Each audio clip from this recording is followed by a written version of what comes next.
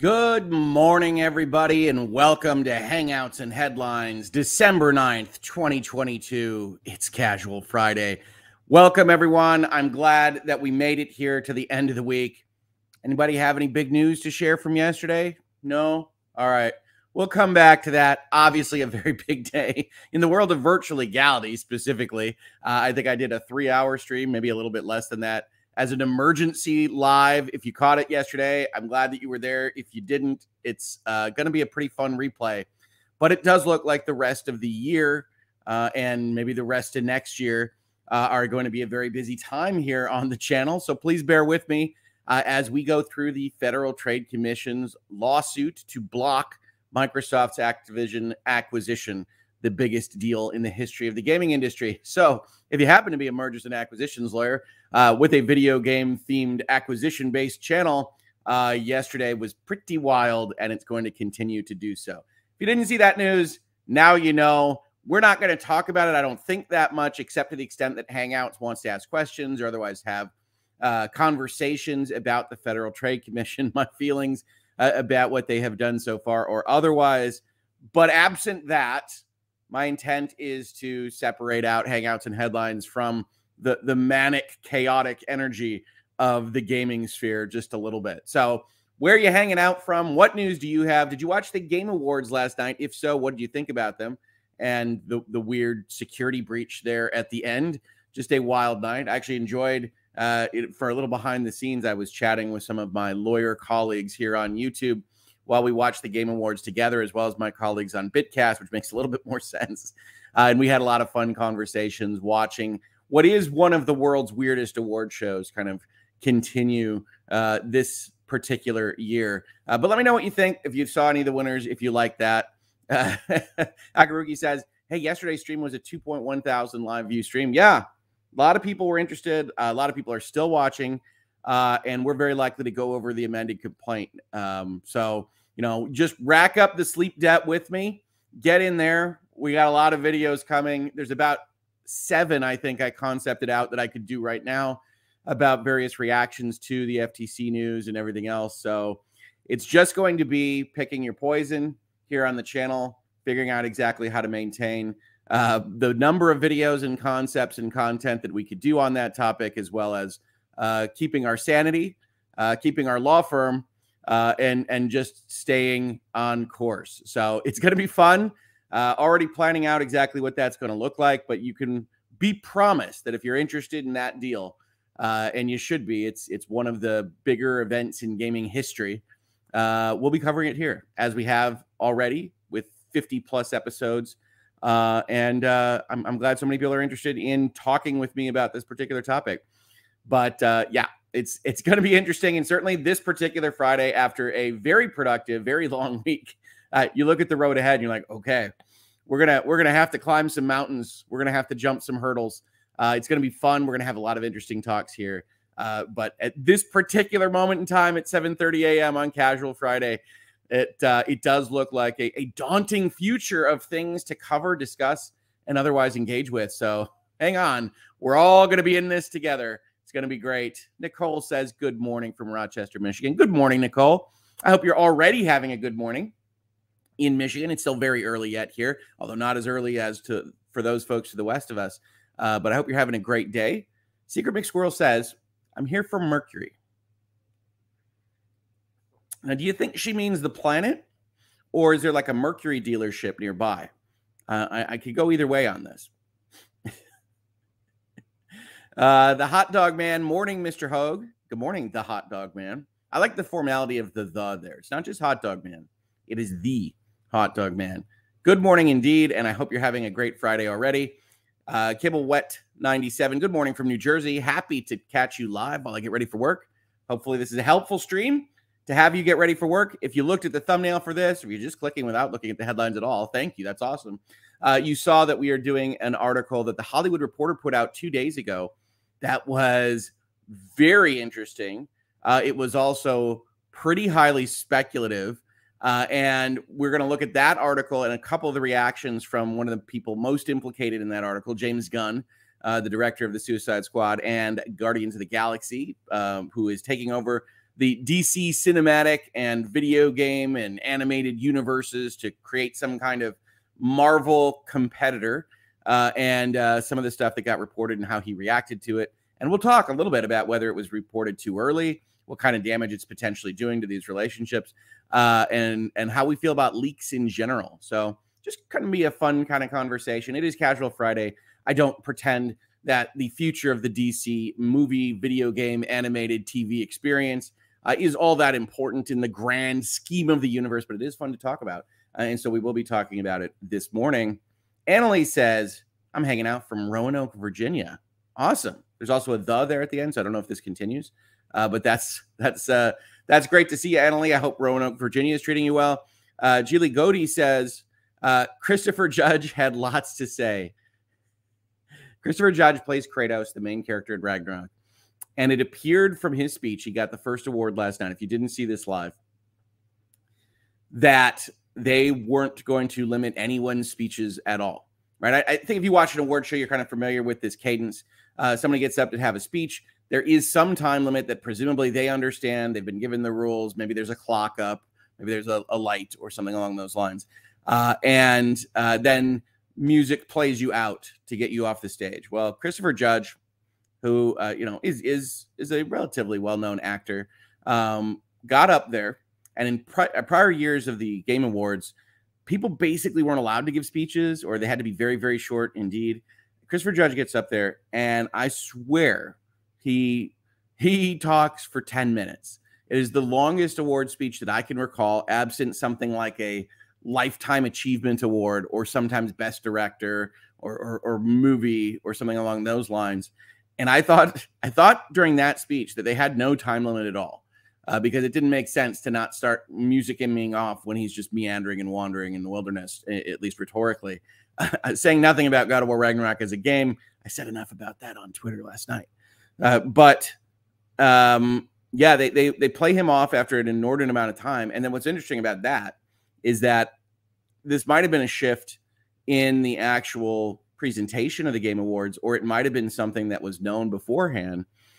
Actual video game people that make video games and are thanking their studios, their friends, their parents, whatever it is, they're getting played off in like 30 seconds, 45 seconds, something really short, as compared to just letting Christopher Judge up there. And then a whole host of what I will charitably describe as older actors that just went out there and didn't have any idea where they were and just were rambling. Al Pacino was there, rambling like you just caught him at the lobby of Caesar's Palace. I think Mike Mazdin was there, also just kind of rambling about nonsense.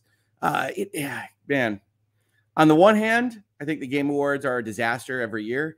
On the other, it's a disaster worth checking out because it's a very unique one. So, yeah. Midnight Jerry says, saw the Game Awards. Sorry, Immortality didn't win anything. Honestly, I didn't expect Immortality to win anything after the nominations came out. In some respects, when I'm feeling very haughty, I say, well, the Immortality is clearly just too good for this industry, and they don't know what they've got till it's gone.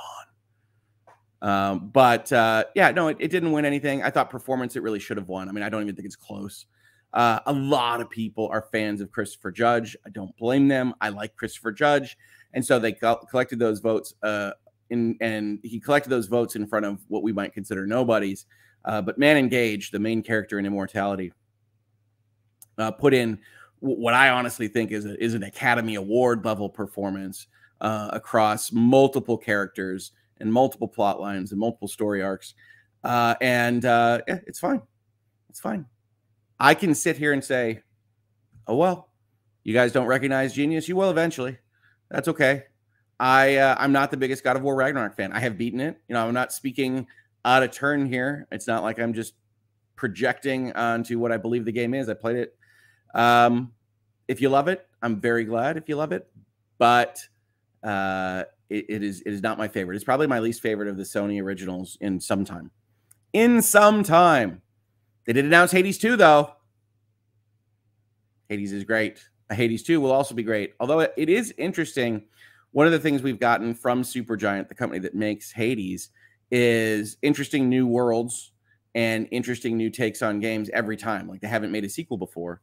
And so I have to admit, I had been wondering what they were working on next. and working on Hades 2 is perhaps the least kind of exciting project that they could have, but more Hades is good Hades, so I can't get argumentative there. I like people talking about the Game Awards. This is fun. I wasn't expecting this. Tyler, I think Judas looks awesome. Best Game Awards in years, in my opinion. Okay. Still too many ads, but got to pay for Al Pacino. Wow. Yeah, Judas is the game by Ken Levine, the original kind of mind behind BioShock, whose most recent stuff, I think, is BioShock and BioShock 3, BioShock Infinite. But yes, it does look like he is returning to that well of somewhat cerebral first-person play. It looked like a BioShock game in Judas.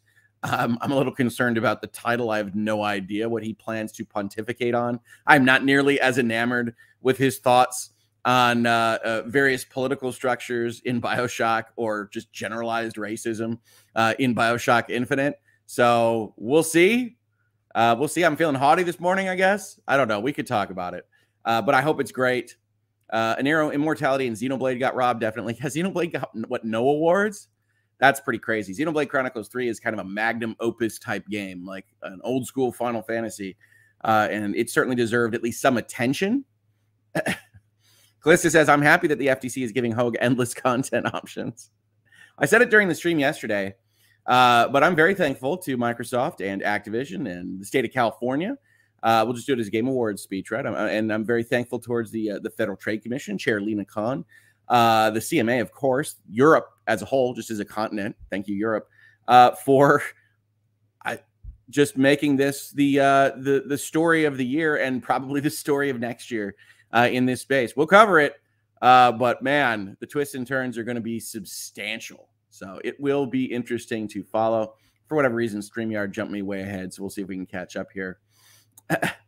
Robbie Dobby ordered a Brains hat for my husband yesterday and had to get a Brains t-shirt for myself as well. I almost wore my Brains hat today. Casual Friday feels like a Brains Tavern type day, but that's actually a great point that I can bring up right now. Co-counsel wanted me to add. If you look at the top bar, which you probably can't see here, the shipping on the store for Christmas is basically by December 10th. As you might note, that's really, really close. It's December 9th today. So if you do want to try to get something that is available for Christmas, holiday gaming dyno, colorful, ugly sweater, Brains mugs, whatever it is that you're looking for, and you want those available for Christmas or just the holiday season in general. Today is probably the day. Tomorrow, we do have a warning here that weather in Western Australia is causing delays. So sorry about that if you're in Western Australia. But just to keep that in mind, because after that point in time, we can't promise they will be there when you need them. So thank you very much, Robbie Dobby, for checking that out. I hope you enjoy those. I love Brains. I actually have maybe I'll put it on camera at some point. I actually have the like the white and black ink version of Brains that we're going to put a frame around, signed by the artist that I'm really excited about, and we'll put that up. And maybe we'll have it in the background. I don't know. We'll get a background again soon.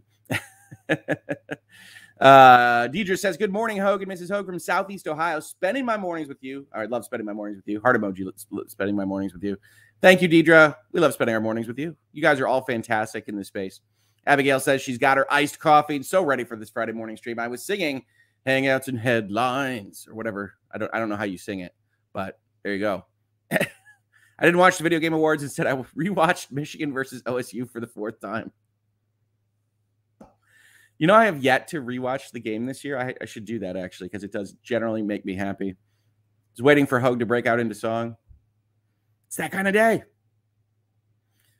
Alexa says, I'm taking a break from work to listen to Hangouts and Headlines. Having a bad day. Well, I'm very sorry to hear that. Very sorry to hear that. Hopefully, we can just have a fun space here. Chat is awesome. We're going to have fun conversations. We got an awesome topic. We've had an awesome week. Lots to discuss. I hope we can make you feel a little bit better, Alexis. Absolutely. Outbreak Podcast just says, good morning in all caps. I don't know if that's shouting good morning to me or just very excited to be alive and awake this morning. Either way, good morning, Outcast Podcast. Outbreak Podcast. Outcast Podcast is kind of a funny title, but it's a little hard to say. Jacob says, I am shocked that Xbox didn't show anything at the Game Awards, but nevertheless, I think I know why. And also a picture that In Exile tweeted last month had December the 15th on the calendar. Yeah, Xbox, right? So, I mean, if you have any concerns about the deal with Activision or things, it's probably not, to my opinion, market domination. It's more a concern that Microsoft eats the assets and then nothing ever pops back out. And I know they're still getting transitioned. They're still getting through the pandemic. They're still figuring out what their operational pipeline is. And yet it is still a little bit disturbing to see them gobble up developers and then not really put out games. It's like we need we need you to be making the games if you buy them. That's something that we'll have to talk to Phil Spencer about at some point, right? Good morning from Brazil. Excited for the game we have later today. Good luck, Brazil, in your game. Yep, World Cup still going on. Very exciting time. Certainly for the people and countries that are still in it. says the American. But I wish you luck, Brazil, certainly. Claire says, the Game Awards sounds like the perfect watch for a drinking game or bingo. Absolutely.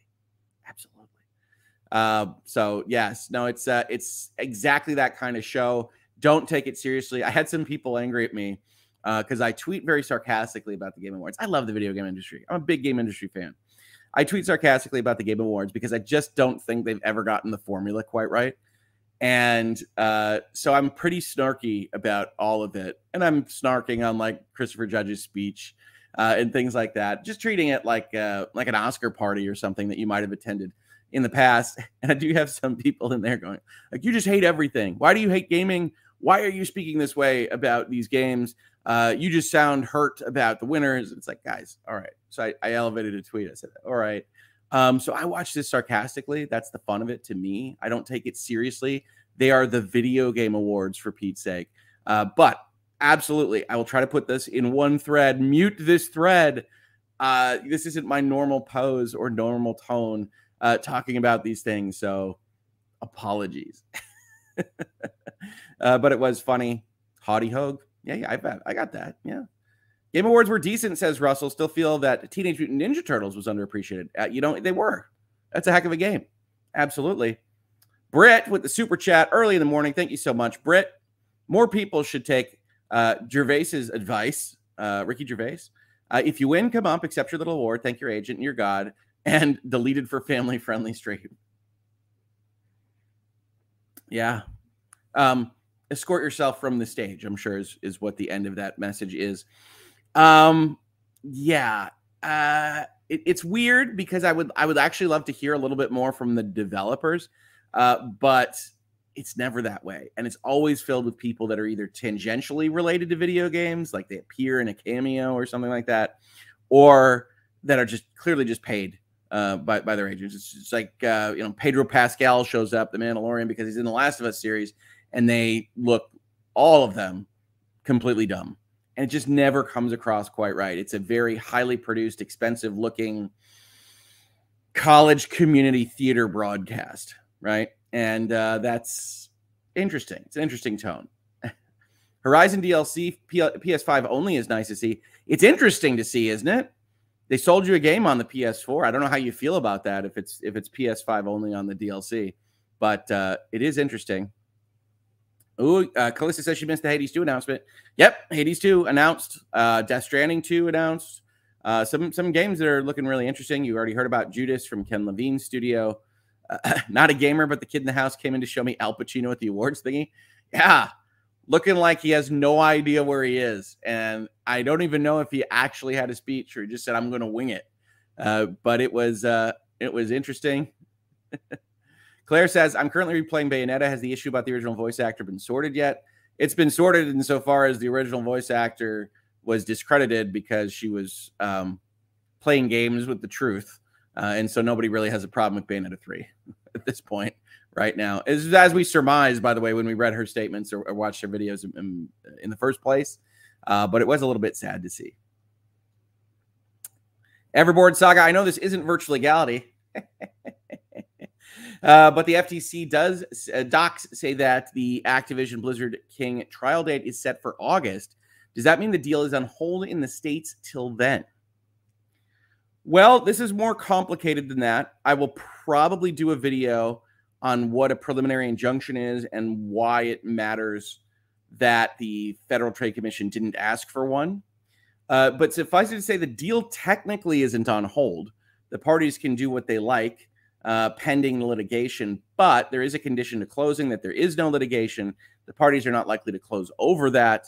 And so they can continue to move forward with whatever other steps they have to meet conditions and be ready for closing, but for this kind of thing. But the three regulators are by far the biggest item remaining on their checklists. And so effectively on hold isn't quite right, because you can always settle with the Federal Trade Commission.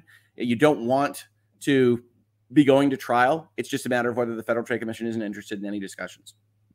So it could be on hold. It depends on how kind of obstinate the agency is, but it doesn't have to be. It's a long runway from here, and Microsoft's going to keep pushing on that. You saw CWA, the union statement last night. That is another content topic I might cover. I also want to talk about the important dates to this, both the dates that, as you mentioned, August of 2023, the hearing is set for, as well as the dates when the penalty price for the deal falling apart to Microsoft change in the future, and as well as the preliminary injunction case in the FTC's lawsuit against Facebook for their attempted purchase of the VR company Within, which is right this second at trial. Opening statements were yesterday. Quite the crazy day for the FTC.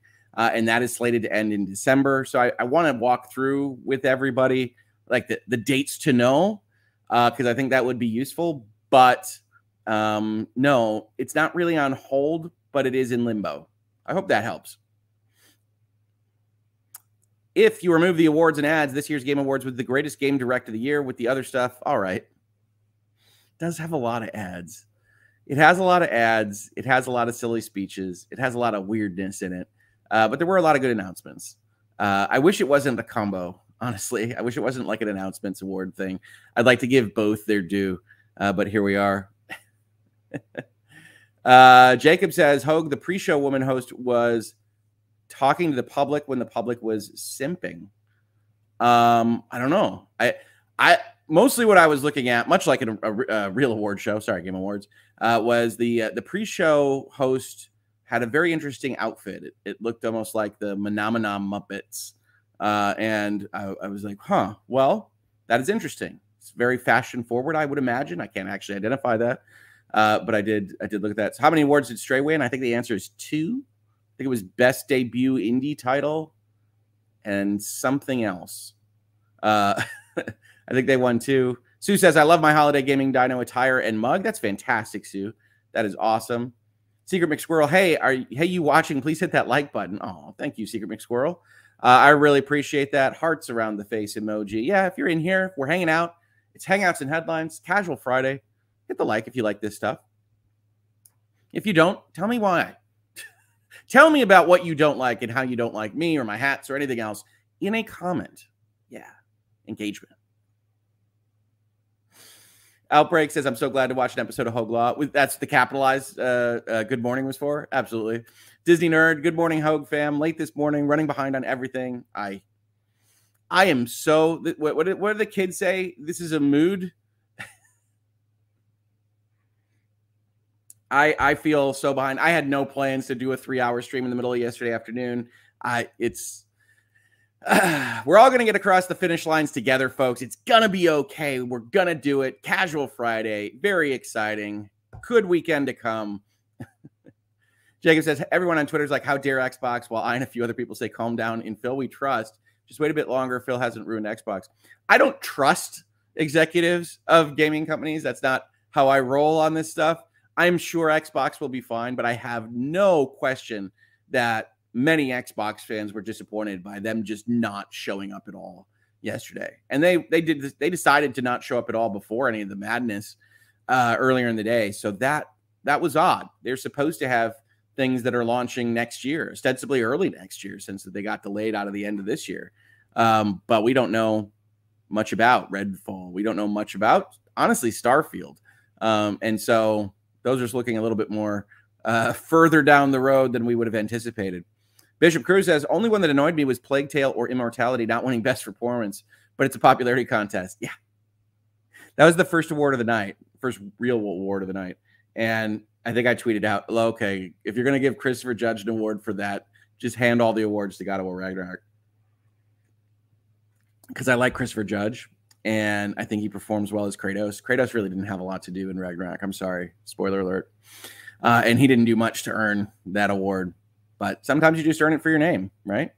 Dame Judi Dench won an Oscar for her name, basically. So that can happen in all sorts of media.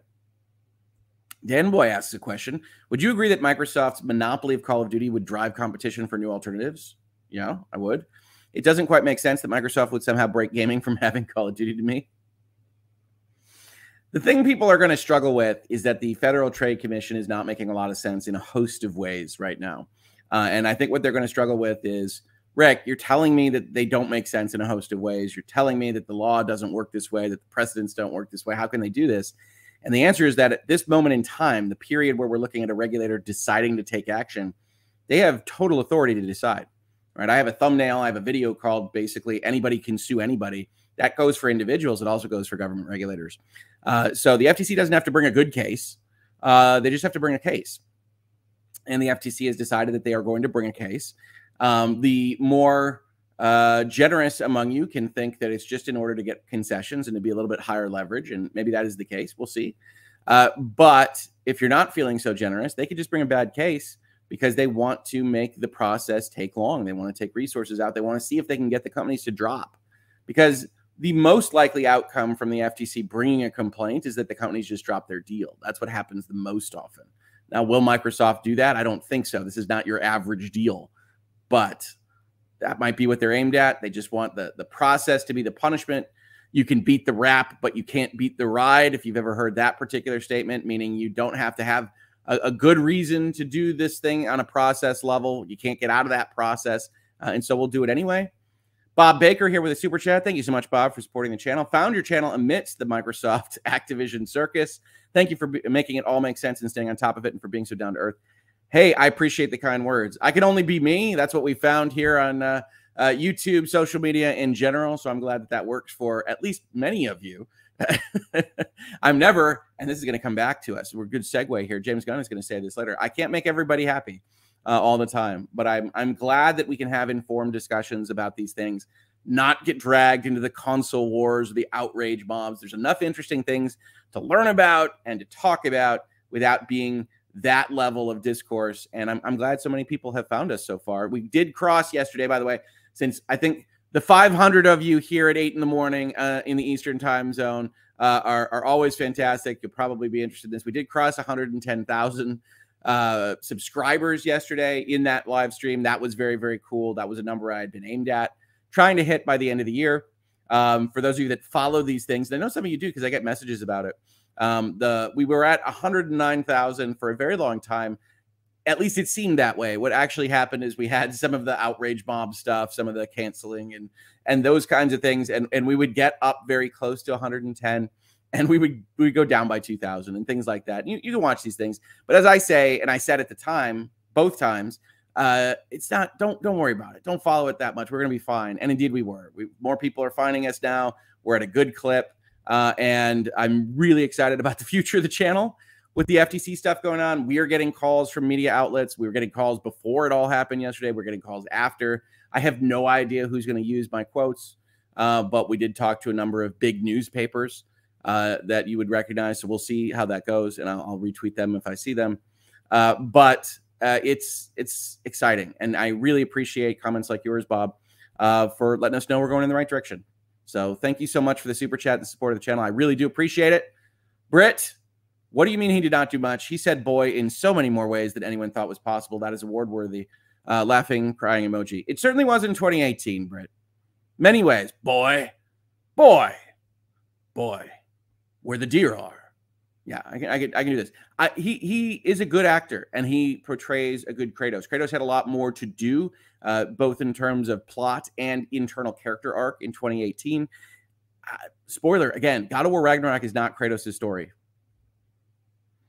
So giving him best performance for what is essentially a milquetoast kind of thing, where he sounds checked out and calling in from a Zoom call on half of his lines, is not ideal, especially when you've got a performance that is crazy for video games, like the performance in Immortality. Some people think the Immortality performance shouldn't even be eligible because it's live action and it's filmed by an actual director and it looks like a movie and it's, well acted. So they think that's disqualifying, but I don't. And that was a shame. That one was a clear miss, really obvious to go with to go with Man Engage for Immortality. But here we are, and we got celebration emojis.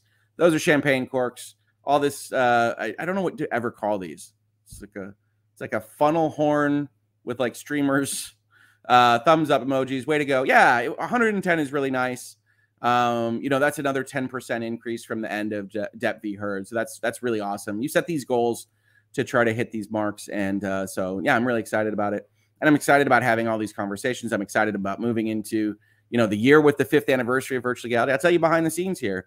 The 5th anniversary, I don't know if I've mentioned this on stream before or not.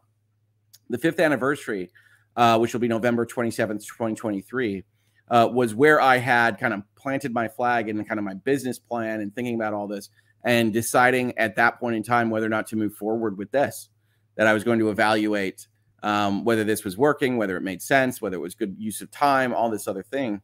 Yeah, clearly we are. So don't worry about that. But whenever you're kind of planning these things out, when Hogue Law starts, you think about where it is that you want to be and what you want to achieve. When the channel starts, you think about what you want it to do. And this has gone far beyond what I ever thought it could do. But yeah, the 5th anniversary is going to be one of those where you say, all right, what do we do? Do we invest in this thing? Do I get a real light and camera? Not that I don't love you, Logitech HD 1080p webcam, but perhaps, perhaps we get one of the fancy cameras. I go ask Emily D. Baker, exactly how many thousands of dollars is that lens? Yeah, until that point in time, I'm just happy about everything. I think it's just, I'm proud. I don't like pride. I don't want to be that guy, but I'm proud of what we're doing here. I'm proud of these conversations we're having and in this space. And there's a lot of people congratulating. I really appreciate it. It's all because of you guys. It's all because of you guys and clicking that like button and telling people we're having fun conversations that are hopefully informative to people. And it's nice to see. Nice to see. Akaruki says it'll be interesting to see if papers misuse your quote somehow. Here's what I will say about the quoting process, right? I've now been doing this for a long time because I made friends with some journalists, I think really back when this started, give or take. So you can see me in a couple of outlets. There are journalists that are really smart and really good about both using your quotes as intended, not recontextualizing them, not cutting them off in midstream or thought, and even sometimes in checking to make sure that you feel like you were properly quoted. That last step I don't find to be necessary if I trust you. But there are journalists I won't talk to that took my quote and then kind of reframed it to mean the opposite and had an agenda in the article that they were writing and then tried to get what I said to match that agenda, even if I was directly opposite of it. And they're not, we don't give quotes to them anymore. So journalists can do that. It's an act of trust to give a quote to be quoted in a publication. And I was working with some new journalists yesterday. We'll see how it goes. Jacob, did you know that Kratos said boy in God of War 2018 all the time? Not because that was in Judge's script, but because under the development, they didn't come up with a name for him? No. That Atreus wasn't decided upon until late in the day? That is a very interesting piece of information. Legends of Zelda Tears of the Kingdom, or Tears of the Kingdom. They really haven't explained. Award-winning without even being released yet. Anticipated Game Award is beyond silly. It doesn't matter. No, okay, so I think it actually highlights the point that I would say. People get too invested in this stuff. These are people you don't know with different tastes than you, voting on things across a collective so large that not everybody will have even played or seen all of the entrants. And people get excited about who wins and loses. And this is where I get funny comments from my Twitter. It's like, oh, you just seem upset about who won. They picked the wrong things, but it's a giant mob of folks that don't talk to each other deciding on this stuff. So what did you expect? It's going to be the thing that they played the most of or that they heard the most in their tweets. And so it's, of course, God of War Ragnarok and Elden Ring. And Elden Ring is more than deserving of the title of Game of the Year, which it won yesterday. It is not my cup of tea, by the way. I am not a Soulsborne aficionado. I play them, but they aren't my favorite experiences. And I know my buddies in gaming just are over the moon about Elden Ring. It's not my personal game of the year. It might not make my top 10. I haven't put my top 10 together yet, but there's a lot of fun stuff I played this year. And yet I totally can see exactly how it's the game of the year. That doesn't go for God of War Ragnarok. I'm sorry. It's an old design hampered by poor editing and pacing. And I'm going to be talking about it more on another channel very, very soon. So you can look out for that. Oh, you would call the kind of horn with streamers a party popper, not to be confused with a party pooper. Party popper. All right. I'm behind, but is Hogue just making like 8 videos today? No, Hogue cannot co-counsel. Hogue cannot make that many videos, but he does have concepts for that many videos and figuring out the timing on those, whether I can actually do like a long form read of the complaint document, which is 23 pages. And the last time I tried to do 17 pages, it went for 3 hours and 15 minutes. And I could already feel my voice from doing 5.5 hours of video yesterday is not awesome. So we'll see on that. Technically, I think the order of operations should be hitting that first, but I don't know. I got a lot of people asking me to cover various aspects of this. Whew. 1234 says 50 videos on FTC, Activision, Microsoft. Yep, 50 videos. 53, I think, at this point in time. And I have to clean up some of that stuff. I got that video yesterday up so fast. It's just a logo of the show as the thumbnail. I want to get some more enticing thumbnail action up there, probably with a picture of party poppers, because I called it a lawsuit party, and indeed that's what it was. Watch out, everyone. Next year we have Hogue with indirect lighting. You mean you bounce it off something? Huh. That probably would look better. I'm hiring you, B. Indirect lighting, movable mic stand. This is movable. You just have to slide the law books that it rests on to one side or the other. Fancy multiple cameras. Can you imagine? How would I even hit all those buttons? I'd need a producer. And all the soundboards. Never going to do the soundboards, I don't think. Although I am very amused by them, by Ian, Rob, and Emily. I've grown quite fond of your setup, especially with Gaming Dino. Gaming Dino will be back. I don't know that we're ever going to be less kind of chill and unconventional than, Giant Red Wall, but it's possible. I don't know. You have to evaluate these things. The trick in business with what you're doing is to constantly be evaluating. Where do you want to go? What do you want to do? What can you do? What do you want it to be? And that goes for law firms. That goes for YouTube channels of moderate success. And I like that process. So that will be enjoyable, but it will take some time because I am a lawyer. Lawyers are by nature risk averse, and so I move slowly on that stuff. I make changes incrementally, and then I say, does that work? Are we dead? Did we blow the thing up? No. Next, right? George says, did you see the awesomeness of the Diablo 4 release date reveal? Now, here's the thing about the release dates from last night. So I am traditionally, as folks know, I think it's on the bingo cards, everybody, a big fan of Final Fantasy. And Final Fantasy is releasing its next mainline entry, the first in a number of years, in June of 2022. And Diablo is putting out its next mainline entry in its franchise in June. And Diablo 3 is actually even older than I think Final Fantasy 15 by some number of years. And so you've got two of the biggest gaming franchises on Earth releasing within 2 weeks of each other. That's crazy. June 2023, folks. Get excited, not only because of that, but because there's a Supreme Court case that could upend the entirety of Microsoft and Activision. That'll probably be decided in June of 2023, and that's another video I should do. Like I said, I have been sussing out the videos that I should do on all this stuff. Is Hoglaw's luck going to run out this weekend, asks Zelda Master 702. Your Lions are on a hot streak, or my sick roster Vikings at the last second. This is the strangest sentence, and as soon as I say it, they will lose. I like the Lions this weekend.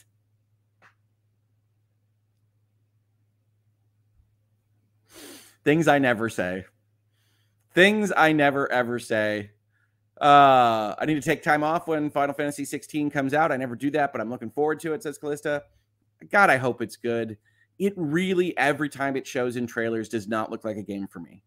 I'm not going to lie. I'm not going to gild the lily on this. It doesn't look like a Final Fantasy, and it doesn't look like a game for me. I will buy it. I buy Square Enix games. I like Square Enix's weirdness, but I am more hopeful than optimistic. We'll see how it goes. Are the Lions favored? Awesome. Remember Netflix venturing into mobile games? Asks Just Eva. Just saw Immortality being offered on my iPad Netflix app. We'll give it another go. Immortality will be my game of the year. Usually I'm a little bit more cautious about telling everybody what my game of the year is, but it's so obvious to the way I talk about things, and it's so clearly game of the year for me. There's a lot of other good games I will talk about on that list, but Immortality is so obviously the winner for me. All right. So we went 10 minutes over on Hangouts. We're just having fun. It's casual. We don't have to worry about time limits or deadlines here. Let's talk about DC. So this Wednesday, do check out the store before before the deadline runs out. This Wednesday, the Hollywood Reporter in their Heat Vision column, and I do like that the Hollywood Reporter names their various columns. I think their legal business stuff is called THR Esquire, and there's some cute stuff that they do with their various column names. Heat Vision put out an article somewhat innocuously titled Patty Jenkins' Wonder Woman Not Moving Forward as DC Movies Hit Turning Point. And I say somewhat innocuously titled, not because there isn't news in that headline. Obviously, we analyze headlines, but because the actual nature of this article is more like DC apocalypse, everything must go. And that's what's actually in there. That's why it's treated that way by everybody that's reporting on this. But it's just, I was interested when I put this headline up. I didn't remember what the headline was.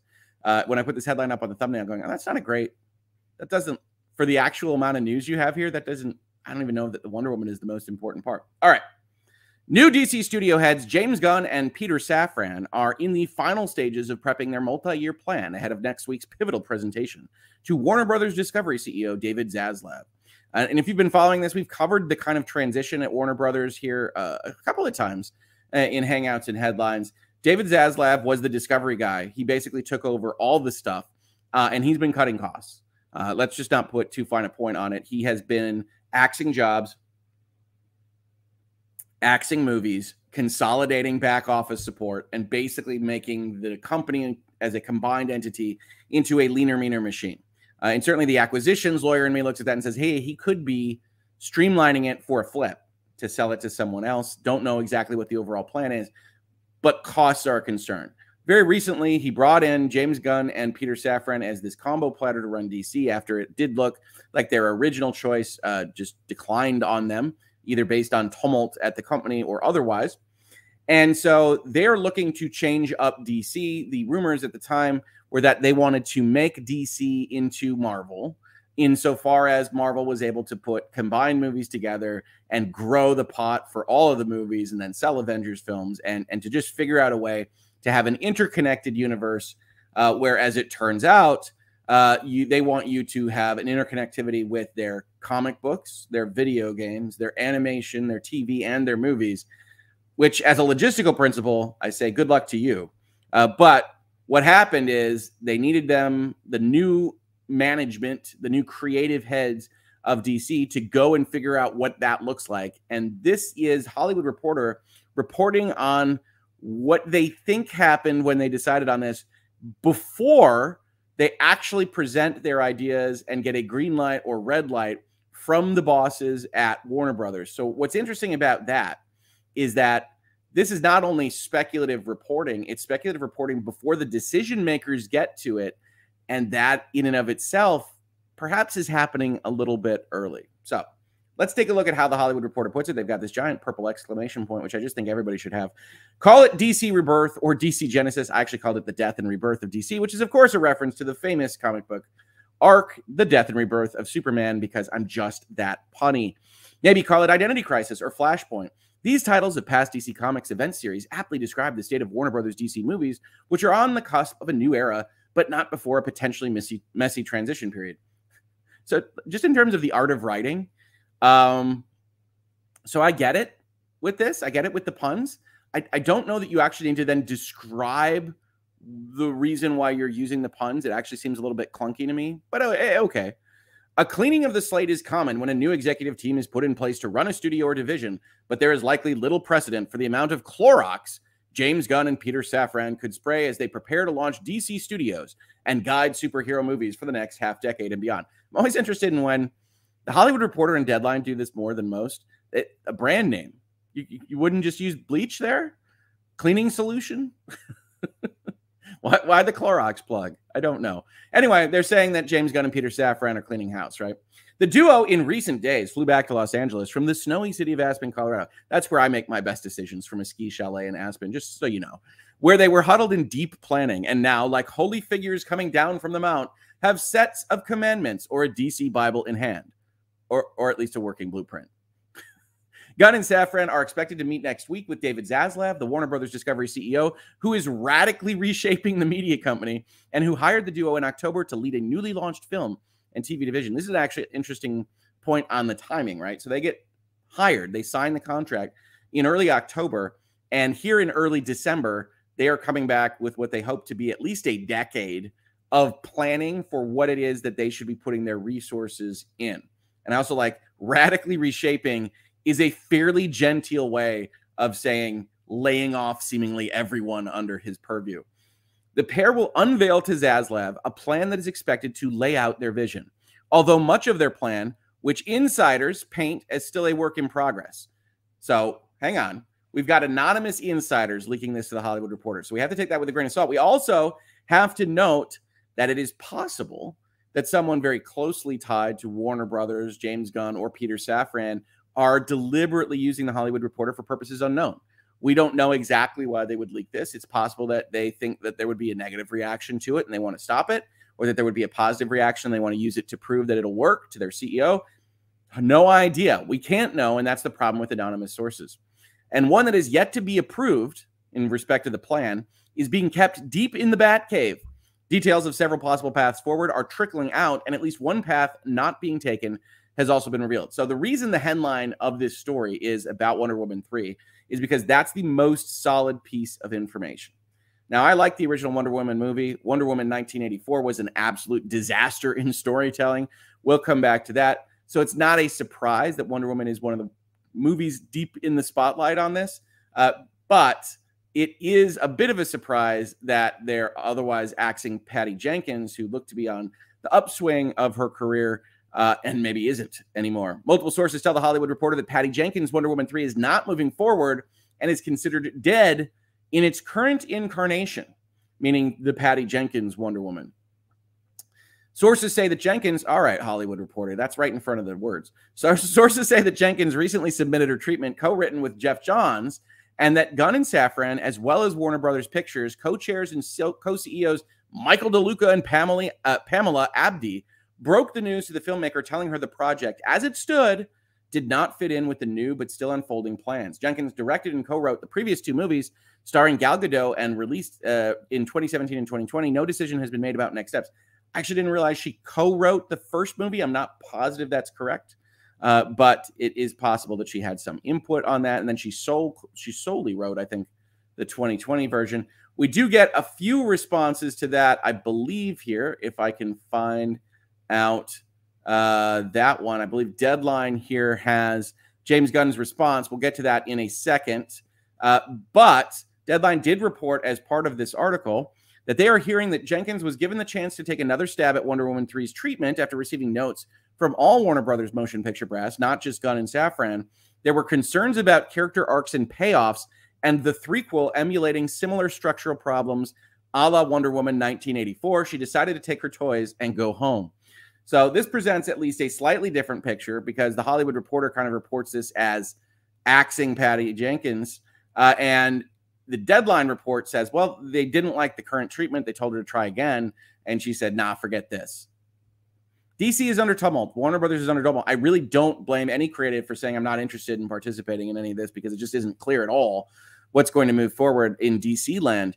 But it is interesting to see Patty Jenkins, whose star was very much on the rise, doesn't look like she's keeping her Disney Star Wars movie, doesn't look like she's keeping Wonder Woman, and where she stands in the future is going to be interesting. I think this stems from 1984 being a disaster as much as it was.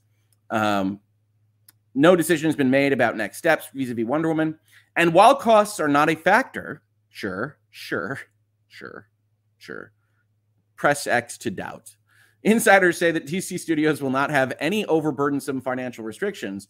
The studio could end up saving tens of millions of dollars by not making the third installment. Gal Gadot, according to sources, was on track for a $20 million payday for Wonder Woman 3, while Jenkins would have received $12 million.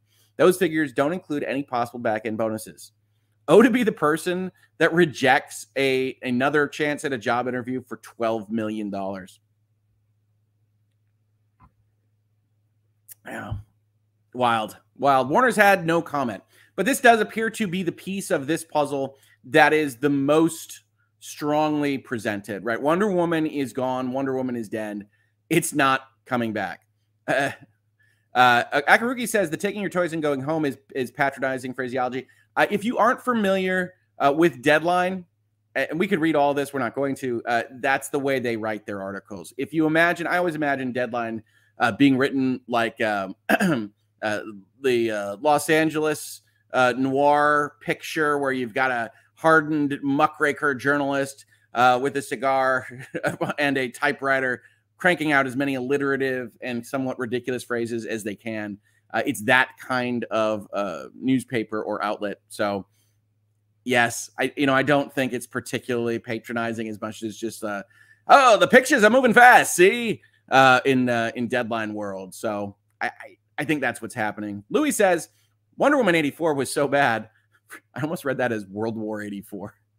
Wonder Woman 84 was so bad. Maybe the worst comic book movie sequel. Oh, now that's a video. Worst comic book movie sequel. Does it have to be the second in line? Or is it just any generic sequel? Because we've got a lot of Batmans from the 90s to talk about. Superman 3, maybe. Certainly Superman 4. It sounds like a fun conversation, Louis. 1984. Wonder Woman 1984 was bad. It was straight up bad. All right. Lots of people talking about Wonder Woman 1984 in the chat. So we come back here. This is what they actually know in the Hollywood Reporter. And then we get into the speculation. And I do want to say it's Hollywood. This is what they do. This isn't that important. It's not nuclear secrets or anything like that.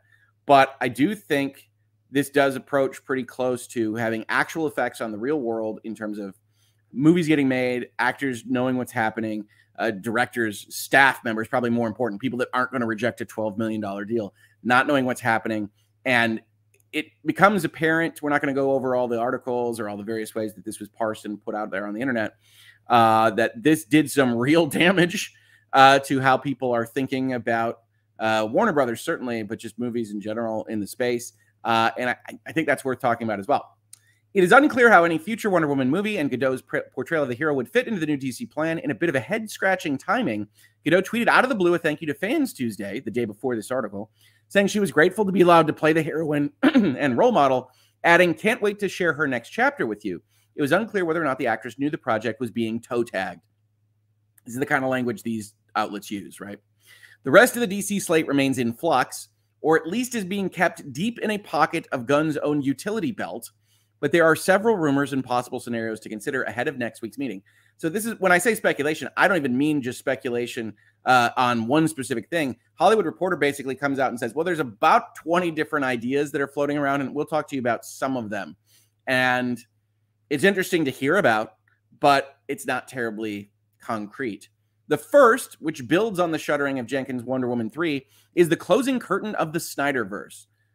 So Zack Snyder was the kind of lead creative behind the entire DC slate from Man of Steel through to Justice League. And he was removed. He left during the filming of Justice League. That's where you get the Joss Whedon stories and everything else. But it's still kind of referred to as the Snyderverse. It takes a fairly operatic and dark tone for these famous characters, and it didn't gel with a lot of people. I tend to like them more than some, especially the versions of them that are the director's cut that aren't sliced to death by Warner Brothers. But I will admit, I think you can do more with the DC universe, certainly. This one sees the shutting down of Man of Steel 2 with the returning Henry Cavill and having no more Aquaman fronted by Jason Momoa. Now, this is interesting, right? So Hollywood Reporter says, hey, one of the possibilities, and this should always be on the table, one of the possibilities is we just get rid of everybody that's currently working in DC. We've got new boss. We don't want it to be the same as the old boss. We don't want to carry on legacy characters, legacy actors from what was happening in DC before. And so we just get rid of everything. What is somewhat interesting about this particular kind of plan, if it were to come to fruition, is Henry Cavill, right? We just covered Henry Cavill. Henry Cavill stepped away from The Witcher, saying, well, he didn't say much of anything, but he stepped away from The Witcher at the same time that Black Adam comes out. He appears in a cameo and he says, yeah, I'm back as Superman because Man of Steel 2 is being worked on. We'll see that in this article. And it might not be. So you've got a lot of interesting fandoms kind of coalescing because people said he gave up The Witcher to be in the DC films, and those DC films are at some level of risk. I don't think that's actually what happened with The Witcher. It seems like he was discontented with the direction it was moving in as well. But it is an interesting aspect of the story if they just got rid of everybody. Now, Henry Cavill tests well as Superman. Jason Momoa tests well as Aquaman. Some other characters in Aquaman don't test as well. I'll leave that to your imagination. But that doesn't mean they should stay in this particular conception because you just don't want connectivity to the old. Is that a wise decision? Don't know. It's not a decision that's actually been made, as the Hollywood Reporter reports it.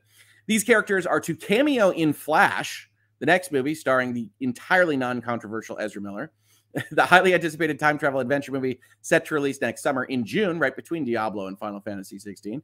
Cavill shot his part of the cameo in September, but sources say there is a debate inside the studio as whether or not to keep the cameo, and if its inclusion promises something that the studio would have no plans on delivering. So they've got themselves in a quandary, right? They brought Henry Cavill back. He shot apparently 2 cameos, one for Flash, one for Black Adam. And they're a little concerned that people are starting to think they're bringing Henry Cavill back as Superman because they keep putting him in movies as Superman and are talking to themselves, very unlike Hollywood executives, and saying, are we writing a check that we're not intending to cash? Are we taking advantage of people's fandoms in a way that's unscrupulous and potentially unethical? Now, at the end of the day, if they think Henry Cavill can increase the box office for Flash, he's staying in the movie, folks. Spoiler alert. But they are apparently discussing whether or not it's a good idea to have him in that movie. A Warner insider cautions that no plans have been finalized and that Flash remains an unlocked picture. Nothing is finished on Flash. If they could remove Ezra Miller, they might, but they can't because he's like the main character and whatnot. And so Flash is a mess. They don't know what to do with Superman. There are no plans that are finalized anywhere here. The Hollywood Reporter is doing the right thing in terms of describing, we're about to give somewhat rampant rumors and speculation here. Take it all with a grain of salt. But do people take these things with a grain of salt? Really? No. There were reports everywhere about virtually every sentence of this article if you follow this kind of stuff online. The Cavill situation is more than a little thorny, as the actor made a cameo in Black Adam, the DC-centric movie released in October. The Monday after the movie opened, Cavill posted a video on Instagram where he announced, I wanted to make it official, I'm back as Superman. And indeed, that was a big moment. Lots of folks covered that. And at the time, the Hollywood Reporter says he was not incorrect. I love not incorrect. It's a very lawyer way of saying, you could just say correct. Why? Why when we can do it with more words? He was not incorrect. Warner Brothers was indeed developing a sequel for 2013's Man of Steel and actively meeting with writers. Andy Muschietti, who directed Flash, even expressed interest in sitting behind the camera for something that would have brought a tone similar to the hopeful and heroic colors of the 1978 movie directed by Richard Donner, considered a benchmark in comic book movies. It was indeed a benchmark, Christopher Reeves. In fact, the current leadership team at Warner Brothers did desire one more go-around of the Snyderverse heroes, possibly even having another Justice League movie with those actors. With Ben Affleck, he kind of retired as Batman. Don't know. Who knows? We have no idea what that plan would have been. We do know that when Henry Cavill talks about Superman coming off of Black Adam, he does talk about having more joy, having more of this kind of heroic and hopeful Superman in the movie. So that all matches up with what the plan would have been. But Hollywood Reporter continues. That was before Gunn and Safran began formulating their new and still in flux plan. So understand that the timeline here is very condensed. Black Adam only came out over the summer. Henry Cavill only announced his coming back as Superman in that same time period. Gunn is hired in October. They go and make this plan, and now they might not be having that movie done at all. Also unlikely is a sequel to Black Adam, despite the hype surrounding the movie launching a new corner of the DC universe, a lot of it led by star Dwayne "The Rock" Johnson. The movie has only grossed about $385 million worldwide, and insiders at the studio said the movie, which cost more than $190 million to produce, two sources peg the actual cost about $230 million, not including marketing, will be lucky to break even considering ancillary revenue. Even if the movie does eke out a minimal profit, any follow-ups inherent rising costs dim the prospect of a sequel. Yeah, it's not, certainly for a high-cost movie, it's not a rampaging success, although one does wonder, since Black Adam was in production for so long, exactly how many iterations of that film are baked into these numbers, which probably shouldn't fall at the feet of the film you actually wound up releasing as much as bad management, but I digress. So Black Adam, not in good straits. Man of Steel 2, not in good straits. Black Adam has a more difficult problem, which is that The Rock has been out on social media and in interviews basically defending the project. And also, I don't know how best to say this. It was an unusual set of statements claiming ownership of the fact that Henry Cavill is back as Superman, effectively saying that he did that. Johnson hoped to carve out his own piece of the DC pie, but multiple sources say his playing up of a returning Cavill and his own involvement with DC may not be endearing him to the new management. So he goes out there and says, I did this. They didn't want him back, and I did this. Yeah, if you want to offend your bosses, you go and take credit for something, maybe justifiably, but either way, it's not necessarily going to be a great closed-door meeting for you. Johnson and Cavill, and here was an interesting piece of news that I didn't know, are both managed by Danny Garcia, who is also Johnson's producing partner. So they have the same management. The perception of Adam turning a profit or not is a conflagration now being waged in public. I'm not sure, conflagration? Fine, Hollywood Reporter. With Johnson tweeting the movie would net over $50 million after a Variety story said the movie would lose over $50 million theatrically. So they're fighting about whether it makes money. Hollywood accounting, folks. It made $1 billion. It also lost $1 billion simultaneously. That's the real trick. Momoa, meanwhile, could emerge as a pivotal figure in the new plans, according to several sources, in one scenario. And again, Hollywood Reporter is just picking and choosing random facts over what it thinks it knows that haven't been voted on by the leadership at Warner Brothers, and so is just putting stuff out there into the universe. The actor would wrap up his days as underwater hero Arthur Curry with Lost City, which I guess is the full name of Aquaman 2. I don't even think I knew that. Due out Christmas Day 2023, which would be the final movie release that was made by the previous regime. But it would not spell the end of the actor's involvement with DC, with sources saying the actor would lead another movie or franchise. Now, hold on, Hollywood Reporter. You're suggesting to me that they are going to fire a bunch of these actors and axe a bunch of these things primarily because you want a clean slate. And then the plan could be to take Jason Momoa and make him a different character in your new look DC universe. Okay. The character of Lobo, a foul-mouthed, cigar-chomping, intergalactic bounty hunter, comic books, has been mentioned in connection with Momoa. Having known Lobo a little bit in video game land, he does fit the Lobo kind of characteristics. Whether or not Momoa does play everybody's favorite Bastille, Lobo emerging as a rising character early on in the conversation may point to the kinds of characters the Gunn Saffron team may be focusing on. The character is an outsider, an anti-hero, and is keeping in line with Gunn's specialty of taking the offbeat and quirky and flipping it into crowd-pleasing fare. Lobo obviously isn't Batman or Superman. He doesn't also appear to be like Star-Lord and Groot. This is also wild speculation, right? They've got a notion that in one scenario, they'd move Jason Momoa from Aquaman to Lobo. And then they just go and speculate that James Gunn, who did make the Suicide Squad and did make Guardians of the Galaxy, might be trying to turn the whole DC universe into the Island of Misfit Toys. I don't think that is a justified speculation. And I don't know that everybody that reads these articles is going to say, hey, look, this paragraph doesn't have any connection to any actual news. This is the author saying, hey, maybe he's just going to do like weirdos and freaks. Yeah. There's no reason to believe that. Jason Momoa fits kind of the mold of that particular character. You have Jason Momoa under contract. Jason Momoa likes working with you. You say, how can we continue to work with him, but we still want to axe Aquaman? That could be the kind of thing that you at least float.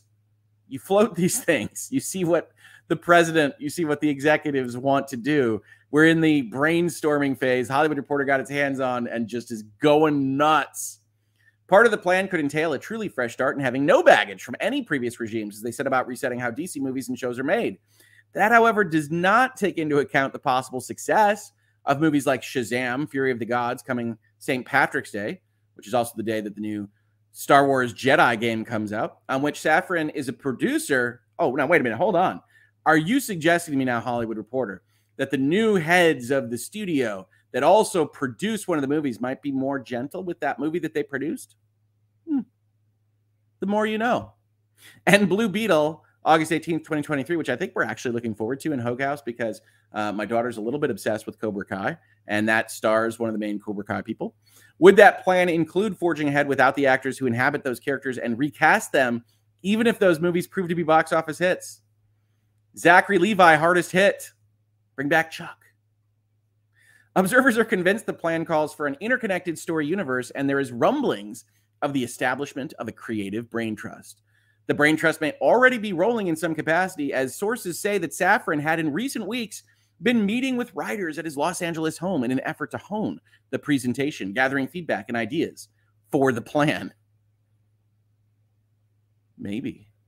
One part is that Gunn's Safran agenda seems likely not to touch, at least for now, is the Matt Reeves Batman universe in which Robert Pattinson dons the cowl of the Caped Crusader as the world's saddest Batman. I added that last part. Reeves is writing the sequel to The Batman, which opened March 4th. The filmmaker is also overseeing the launch of 2 Batman series that spin out of his movie, including The Penguin. Well, here's the thing. DC had a very unusual kind of approach to this. And you had the DC Cinematic Universe with Ben Affleck's Batman and with Henry Cavill's Superman and with Gal Gadot's Wonder Man that went in a certain direction. And then when that wasn't working out, one of the things that they did was basically just allow non-universe entries using the characters that were otherwise in the DC comic book milieu. So that's how you get Joker. That's how you get the Batman. The problem is if you want to have some kind of brand recognition and awareness, and you want to compete with Marvel on this score, you probably can't just let the Batman sit out there unless you intend for it to be your Batman. So I didn't like the Batman as much as other people did. We'll start that. This is just a video of things I didn't like as much as other people did. God of War, Ragnarok, the Batman, and things that I like much more than other people, like Immortality. I think you really have to sort out exactly what you're doing there. And I am not willing to say that James Gunn and Peter Safran aren't smart enough to realize that. I think what the Hollywood Reporter did here was just really start speculating on what is going to happen because they returned and they're going to be presenting in short order to the presidency, and they wanted to get out first. And I don't begrudge journalists that. I definitely don't. But like there was some real questions had about this article. What do you think? Before we move on to James Gunn's response, he had a pretty extended response on Twitter that Deadline reported. We're going to look at that. We'll also have an article, which we may not cover as much, about the shakeup in Hollywood and how people feel about the lack of communication between DC and the other folks. I want to know what you guys are thinking on this. First of all, does it sound like a good idea? Were you invested at all in the Snyderverse? Did you enjoy Zack Snyder's Justice League, the 4-hour and 10-minute opus? I do like it a lot better than the original. Don says, Lobo is a much better character than Aquaman. Nobody needs another Aquaman movie. Well, but does Lobo have like futuristic laser sharks fighting seahorses? And if the answer is no, we have to ask ourselves, was something of value lost? Because Aquaman, the ridiculousness of Aquaman, I rather enjoyed. The very serious montage of workshopping to build that ridiculous kind of, Black Manta head? Mantis? Again, DC characters. It was insane.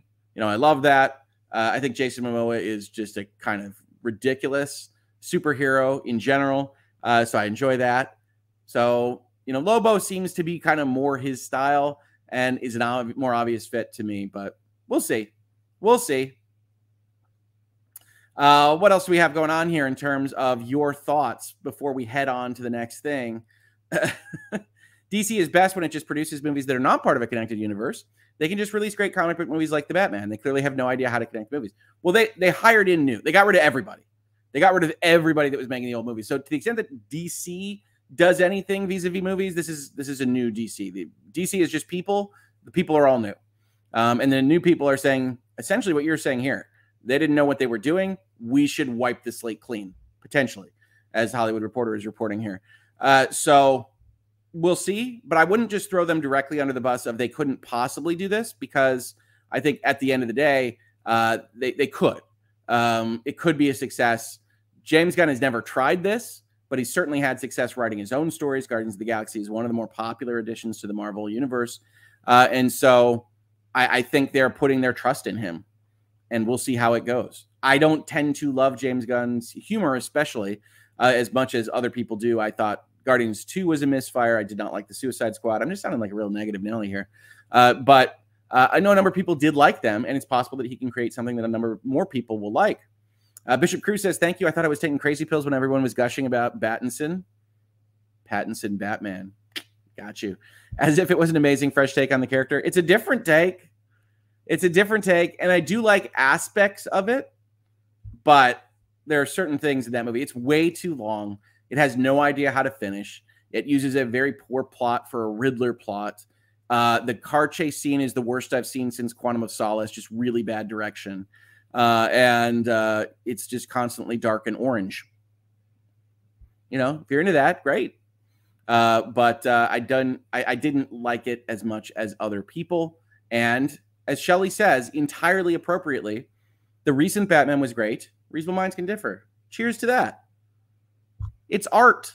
It's a movie. I'm not going to sit here and tell you it's my way or the highway on this stuff, folks. If you loved it, don't let me bring you down. I didn't like it as much. That's okay. The Heathers, I'm going to need Hogue to start reporting on the Witcher Netflix shenanigans now. I did see an apologetic about exactly what's his name? Liam Hemsworth is going to bring to the table, to which I responded in my head, nothing. But that's not what was said in the quotes. New energy, new excitement. So, yeah, The Witcher's a train wreck. What's really funny about The Witcher is that Netflix has this reputation, and it's a justified one, of canceling everything even before it has a chance to bloom. That fans of something can see, okay, that one's really going to work. We just need to let it grow a little bit more, and Netflix axes it as soon as the analytics turn against it. Versus The Witcher. The Witcher has been a tire fire for all 3 seasons. The 3rd season, of course, not being shown to us yet, but having been produced already. The prequel series that they just put a trailer up for looks terrible, and yet it can survive anything because Netflix believes in its analytics. Now, that will, I will predict, that will change with the new Witcher lead, because I don't think Liam Hemsworth brings anybody to any parties at all of any kind. But again, I'm not the biggest Liam Hemsworth fan. We got to find something that I really enjoy, folks. This is starting to feel negative here on Casual Friday. But yeah, Liam Hemsworth, I don't think can hold the Witcher there. If you're interested in like fantasy monster fighting, I think you'll actually have a better chance with whatever Battle Nun or whatever it's called on Netflix than The Witcher. Yeah, I'll cover it. We'll see what happens over there, because it's hilarious. SS Shar says, I love the 4-hour Snyder Cut, but at this point, be done with it all. Start over. Dump the remaining 4 movies on HBO Max. Stop the slow death. Yeah, possibly. I also like the Snyder Justice League, certainly a lot more than the original Justice League. Zack Snyder, I would just describe as a creative weirdo. He took these things and made just a really interesting thing to look at, regardless of whether or not you fully like it. It's like, wow, you saw that in Superman and Batman, huh? That's wild. And I do enjoy that. So, as Bishop Cruz says, Snyderverse is flawed, but so is the MCU. I think the issue is just about tone and the text of the script's not quite meshing at all times. I think the studio didn't believe in him. I think you have just massive cuts to things like Batman versus Superman that completely crush whatever thing was happening in that movie. And you have similar kind of moves on Justice League. They took the Justice League film. I think film classes are probably already doing this, but looking at what was made in Zack Snyder's Justice League and what was released as the, whatever it is, hour-and-a-half long version of Joss Whedon's Justice League, and looking at what was kept and what was changed and what was done is very, very interesting. Because you do have all of that kind of dissonance in trying to make what Zack Snyder was making into kind of like this joyful romp, and it never worked, ever. And so at least with Zack Snyder's Justice League, you get to see the fruition of, okay, this is what you wanted to make. I think it all makes sense in the universe that you built. I'm not sure anybody wants to live here, but I am respectful of putting in a novel bit of creativity. Justice because bring back the Technicolor superhero fantasies of yesteryear. I think that's what Superman really should be. And I said this before, one of the big problems with the Snyderverse, in my opinion, was that Superman was too dour. And so what Superman versus Batman as a concept should be is this clash of universes. Superman, hero, justice, color, hope, and Batman, grimy, dark, psychological terror type guy. And when those universes cross, that kind of crossover is what is fun. But if they're the same tone, if they're the same flavor, the crossover isn't fun. There's nothing to cross over, right? So I think that was the biggest problem with like the Batman and Superman concepts, is that Batman felt like Superman felt like Batman. And so when they cross paths, you're like, I mean, yeah, they're just characters in the same movie. Sue Lillard, if you're looking for a fun and campy superhero movie, watch Flash Gordon with music by Queen, heart emoji. I don't think I've ever seen that. Don't think I've ever seen that. I am familiar with Flash Gordon. There was a Sega Genesis game that I really enjoyed called Flash Gordon and the, something like an Indiana Jones subtitle that I really liked, but I don't think I've seen the movie. Kelly Clancy says, you know why Spielberg is so great? He changes it up. Gives me something different each time that doesn't follow formula. Well, he does love tonal things. He does love kind of the bonds of family in general. But yeah, Steven Spielberg has spent a long time making different kinds of movie with a good eye. So I like Spielberg. I'm interested in seeing his movie about making movies. Always fun when they do that. So we'll see how that goes. You need to watch Flash Gordon stat. Okay, I'll add it to the list. I do need new stuff to watch all the time, so I will add it to the list. Britt had a super chat I think I missed from earlier. Diablo 3 is 10 years old. So if Diablo 4 is released in 2023, that will be 11 years, a whole year better than Diablo 2 to Diablo 3. They are speeding up. By the time we get to like Diablo 9, it'll be a short order between games. We'll probably be dead, but it's okay. Happy thoughts on Casual Friday. What a day. All right, let's see how James Gunn responded to this. Not well, as you might imagine. So Deadline reports on this, and I'm using Deadline here. It's primarily James Gunn primary tweets, but I don't like reading down the tweets if I can avoid it. So they report on what James Gunn said. In regards to the news that came out yesterday, so this is a Deadline article on Thursday, yesterday to us, including buzz that the newly announced Henry Cavill may or may not reprise Superman, as well as other possible turnover of DC stars and franchises. Gunn says today, some of it is true, some of it is half true, some of it is not true, and some of it we haven't decided yet whether it's true or not. And I think that sounds right from even what the Hollywood Reporter said it was reporting. I think Wonder Woman is done. That seems pretty true. And everything else is in various states of undress, we might say. Now, I do have to point out, we talk about writing a little bit. We talk about rhetoric. I highlight some of these sentences. We're diagramming sentences here today in Hangouts and Headlines. And I have to point out, Deadline said, basically as the sentence, the optics doesn't look good optically. Editors, people. The optics doesn't look good optically. So if you ever think you're reading an article and you're like, that didn't make sense to me, I don't understand what that said, as I often do. Probably something like this occurred. And it's not you, it's them. That writing is just like second, third, fourth priority at outlets in some cases here. Gunn continues, and true, when a new studio head or football coach comes in, they want to make it their own thing and not pick anyone's scraps. And I actually tweeted this when I saw this article on Wednesday night. That said, yep, new boss always wants to make his own way and mold his own vision. And sometimes that works, sometimes it doesn't. We'll see. Certainly as a Michigan football fan, I am a fan of the current and reigning back-to-back Big Ten champions. Hey, everybody. There was a period of time not so long ago where we had a parade of head coaches come into Michigan and decide that we didn't want to be a power football running team. We were going to be a spread offense, air attack thing. And that was a tire fire. And then someone after that came in and said, we don't want to be a spread offense, air attack thing. We're going to go back to power football. Problem is that when the first guy tried to make us into an air attack thing, he didn't have the personnel to do that. As he started to get that personnel, he was fired. The new guy came in and said, I want to go back to power football. Didn't have the personnel to do that. And lo, you get 20 years in the Michigan wilderness. But not these years, friends. Not these years. So, yes, it is the normal course of business. It can also go disastrously wrong. So, get excited. We're making big changes over at Warner Brothers, so we'll see what happens.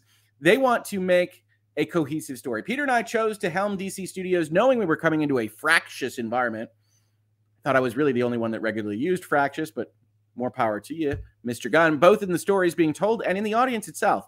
And there would be unavoidable transition period as we moved into telling a cohesive story across film, TV, animation, and gaming. Am I wrong, chat? Do you read this the same way? This seems like a little bit of shade. we are moving into telling a cohesive story. Is that a little bit like, unlike our predecessors and their craziness, never really pulled that off? Feels like a little shade. Paige is coming into the chat saying, "Oh, sports, yes, you can totally botch a coaching transition. It is no fun." I feel you, Hogue. Buffalo Bills fan here. We had a really, really long slump. I really like the Bills right now. Wish the Lions would have beat them. Think they should have, but I really like the Bills as a team. I really like Josh Allen. So I'm looking forward to watching the Bills. They're one of my sub teams because I often need one when the Lions do the Lions. Do not mention Rich Rod's name. You made me mention Rich Rod. I didn't say Rich Rod. I knew from the first press conference he was not a Michigan man. Go Blue, May's Heart, Blue Heart, May's Heart. Yeah, I didn't say the names. We had a sequence where the new boss came in, wanted to realize his vision, didn't have the personnel to do so, didn't care. And that can happen as coaching. That can happen at companies, right? You've probably experienced this in your life, member of chat, who I'm talking to anonymously and on an aggregated basis, where somebody new comes in, buys the company, otherwise gets hired to run the company, doesn't do the way things the same way, and doesn't gel, doesn't connect with the current staff there at the same rate that the old boss did, and remolds it to their vision, which might be to blast off into success, or it might be to scuttle the whole ship.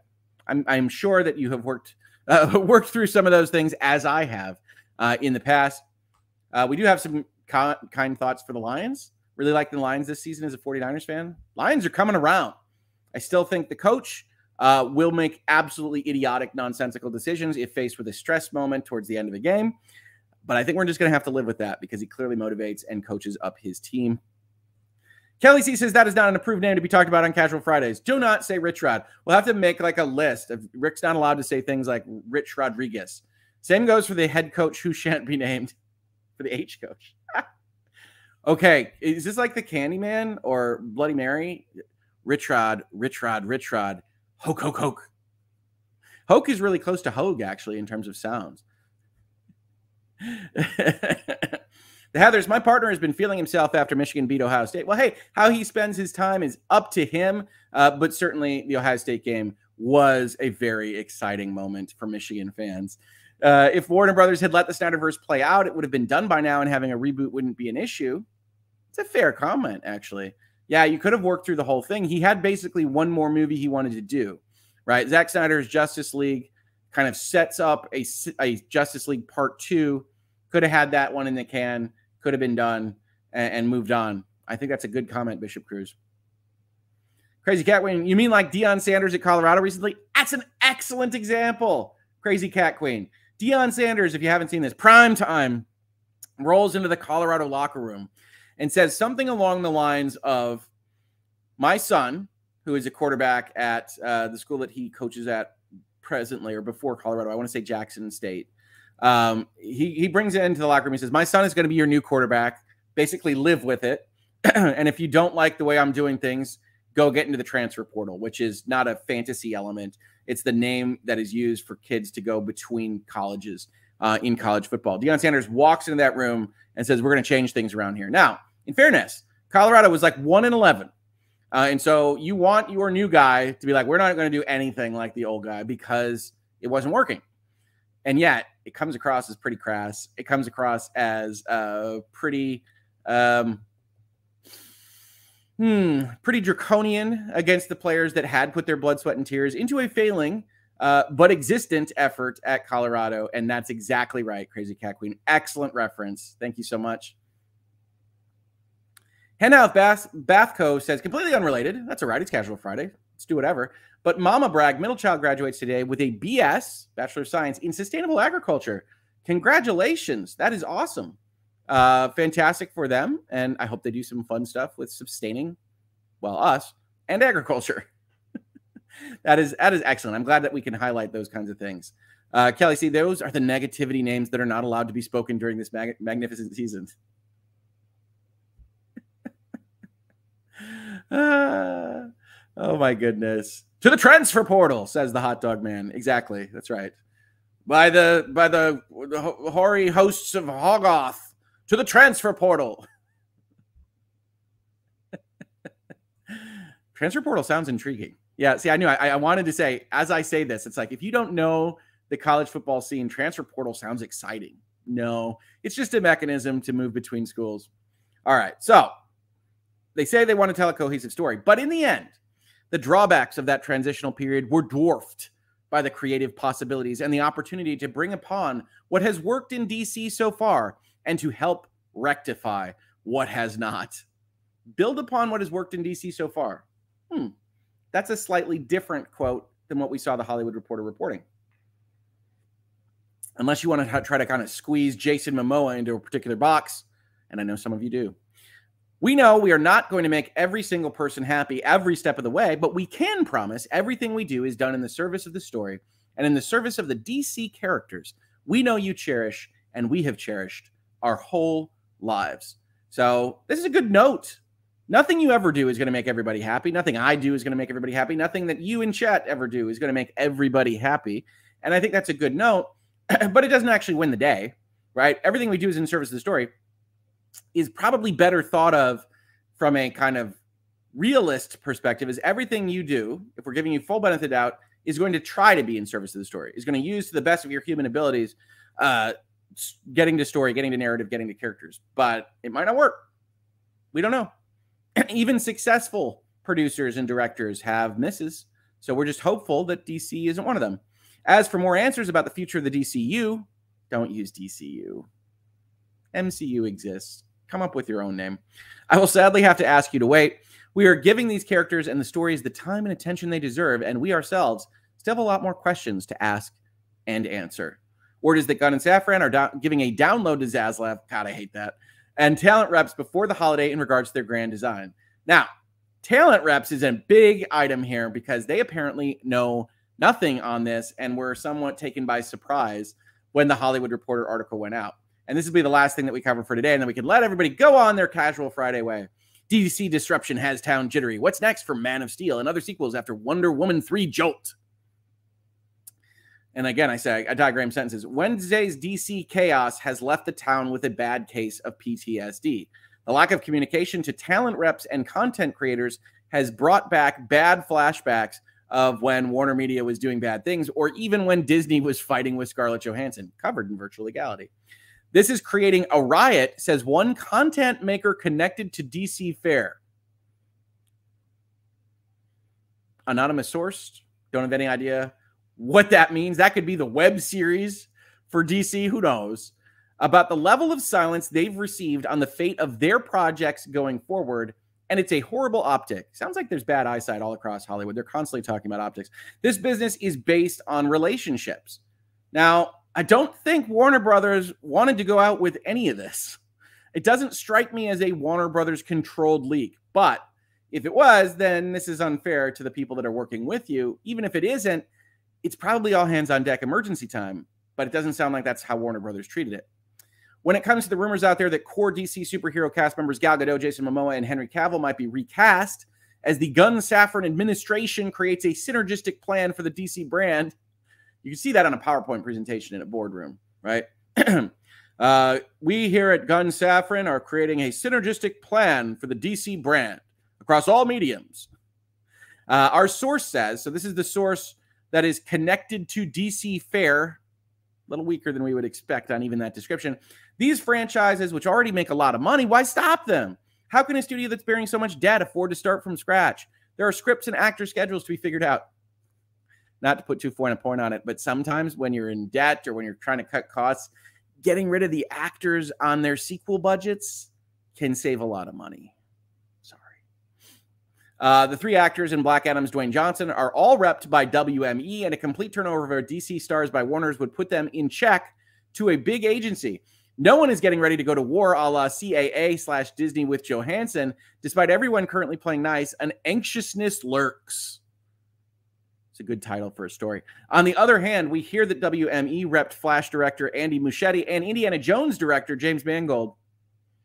I like James Mangold's work. I hope that he is not in the future described as Indiana Jones director. I'm just saying. Are excited to do business with the Gunn Safran-led studio. Gunn sought to ease the agita de day in a Twitter multi-post we already talked about. While it's an understatement to say change is never easy, the arrival of Gunn and Safran to DC is akin to any major boss taking over a studio or a football coach taking over a team. They're going to bring their own vision, and more likely than not, history will be rewritten. Give the guys some credit. They're setting out to make a more cohesive franchise like Marvel. More from Gunn here, talking about all these various movies. That's all I actually wanted to say. It is interesting to see Deadline kind of carrying water for the prospect of a complete restart. I do think that the DC universe, such as it is, has been a mess for a long time. And so I'm actually a little bit sympathetic to just restarting from scratch. But I don't think this is the way Warner Brothers wanted to go about it. And it is interesting to see how little control Warner Brothers apparently has over its information pipelines, because they have been the center of leaks and rumors and innuendo and speculation for basically the whole year. Warner Brothers, of course, incorporated even more than just the DC side of things, all sorts of movie stuff, all sorts of CNN stuff. There's just been rumors all across their media enterprise. And they seemingly have a ship that is not entirely protected from leaks and discontent and everything else. So that's what I wanted to talk about today. Casual Friday, DC Comics. It's wild out there, folks. The Hollywood Reporter, from the headlines perspective, going out there knowing they know nothing, but wanting to report about what they don't know. It's fair. It took the comic book, pop culture, internet zeitgeist world by storm. It went everywhere that I saw. It was all over my timeline. Paragraphs looked upon very closely, analyzed, YouTube videos, the rest. And it is interesting to see exactly how people react to that. There's still clearly interest in the DC Comics universe, but it's going to take a while. And is James Gunn the right guy to lead it? Don't know. We will have to see. All right, folks, that's been Casual Friday for today. I really enjoyed talking with you all. Really enjoyed talking with you all a lot yesterday as well. There will be more FTC Microsoft stuff that'll probably take over the substance of the channel for some time. And I want to thank JoJo, who just gifted 5 Hoglaw memberships. That is awesome. Really appreciate it, JoJo. Really appreciate the support of the channel. But if you're sick of Microsoft Activision, I am very sorry. It's going to be one of the main subject matters on the show for a while, I would guess. And we've got a lot to cover there. We'll continue to cover it. I have no idea whether or not I will actually do another Virtual Legality today. I should, but I have a lot of other things to handle, a lot of other things going on. And I'm taping for another show today as well. So a lot of things going on here in the Hoglaw YouTube channel and the Hoglaw firm and everything else, everything in between. And I wish you the best Friday, the best weekend. And if you do like this content, you haven't yet, hit that like button on the way out. If you haven't subscribed, subscribe. Check out the store, because if you want to get something by the holiday, you got to get it out by today or tomorrow.